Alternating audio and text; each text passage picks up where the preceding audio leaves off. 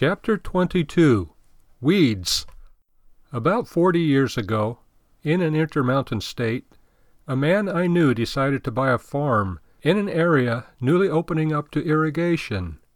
He asked an old German farmer to go with him to look over a parcel he was interested in.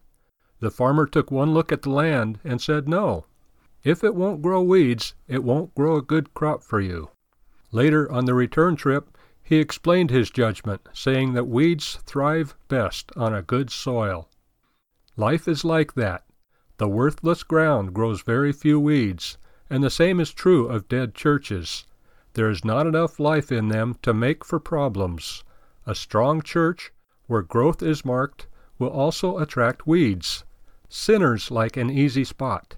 They enjoy moving into a church or parish where others have done the work and provided the essential financing. All this makes some people bitter. They grow weary of seeing the weeds or tares in the church trouble the pastor and the congregation. However, there is no escaping this problem of weeds, not in this lifetime. Jude saw this problem in his day, and he counseled two things. First, ye should earnestly contend for the faith which was once delivered unto the saints. Jude 3. The Lord requires us to do battle. Second, keep yourselves in the love of God, looking for the mercy of our Lord Jesus Christ unto eternal life. Jude 21. The Lord is in the battle also, and he shall prevail. We need to work in that confidence and always keep in his love, not our bitterness or anger.